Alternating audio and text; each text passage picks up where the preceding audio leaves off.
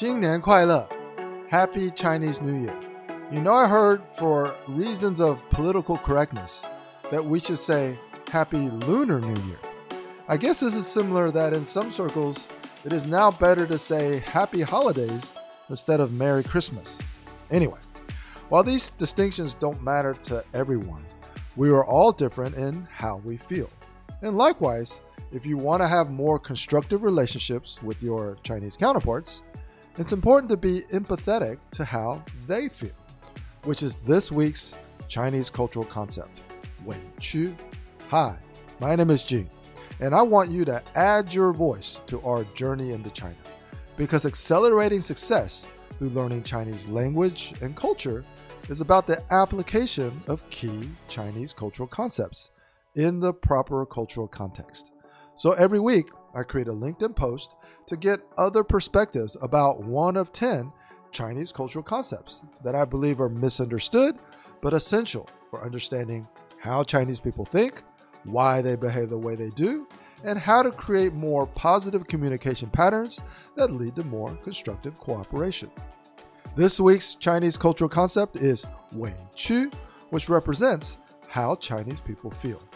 You know, the main difference isn't specifically that Chinese people somehow feel differently than you or I. Rather, it's that it's in Chinese culture their true feelings are usually hidden, giving them time to metastasize and result in greater consequences down the road if they're not addressed properly. This means that if you are aware when a Chinese person feels 委屈, which means that they feel something is unfair or they've been disrespected or even aggrieved, then there's an opportunity to correct a misunderstanding. Okay, Julia wrote, it's important to be respectful that there are cultural barriers so you don't overstep your mark. Be considerate that you might never truly know how your Chinese counterparts feel. At any state, when someone is feeling wronged, it is first important to consider if making an adjustment will cause your colleague to lose face. If yes, then this will have deeper ramifications, especially if you're trying to restore communications. Yeah, sometimes deepening complex cross-cultural relationships is like the chicken or the egg. When there are very few common interests that are bound by a common ideology or system of values, we need to be more conscientious in our approach to understanding different feelings and different methods for dealing with feelings that are negative. Okay, Guan wrote that it starts with mutual understanding. Therefore, making room and time for letting this understanding flow is an important practice.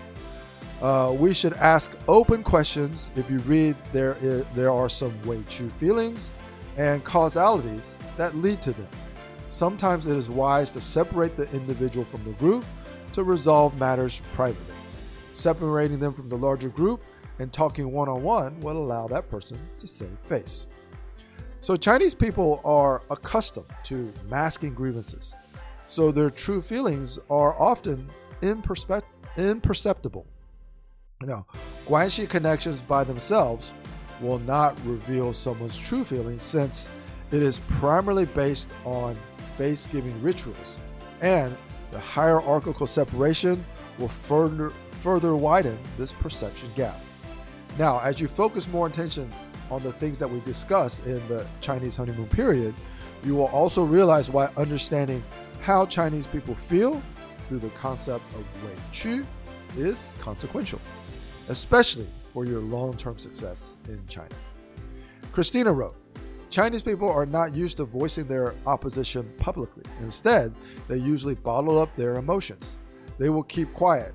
Saying no is not an option, as Chinese dislike confrontation and strive to maintain harmony.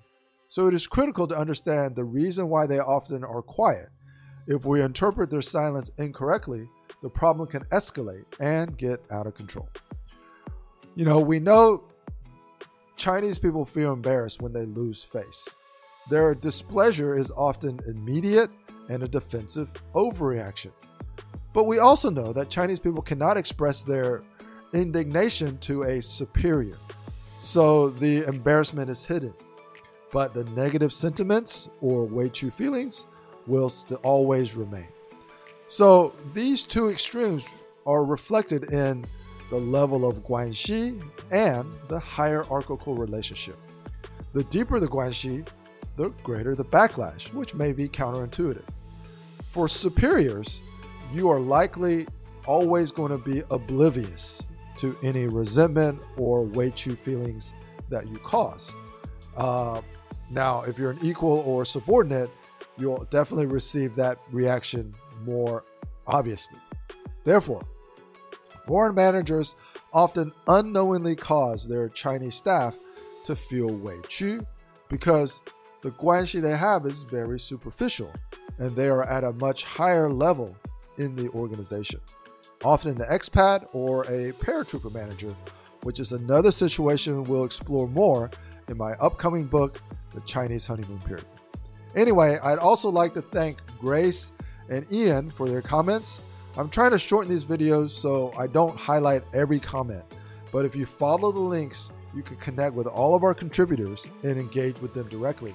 You can also share your experience in the comments by clicking the link in the description. So look forward to seeing you on the next post where we'll discuss the Chinese concept of Xing Tai, which is their attitude.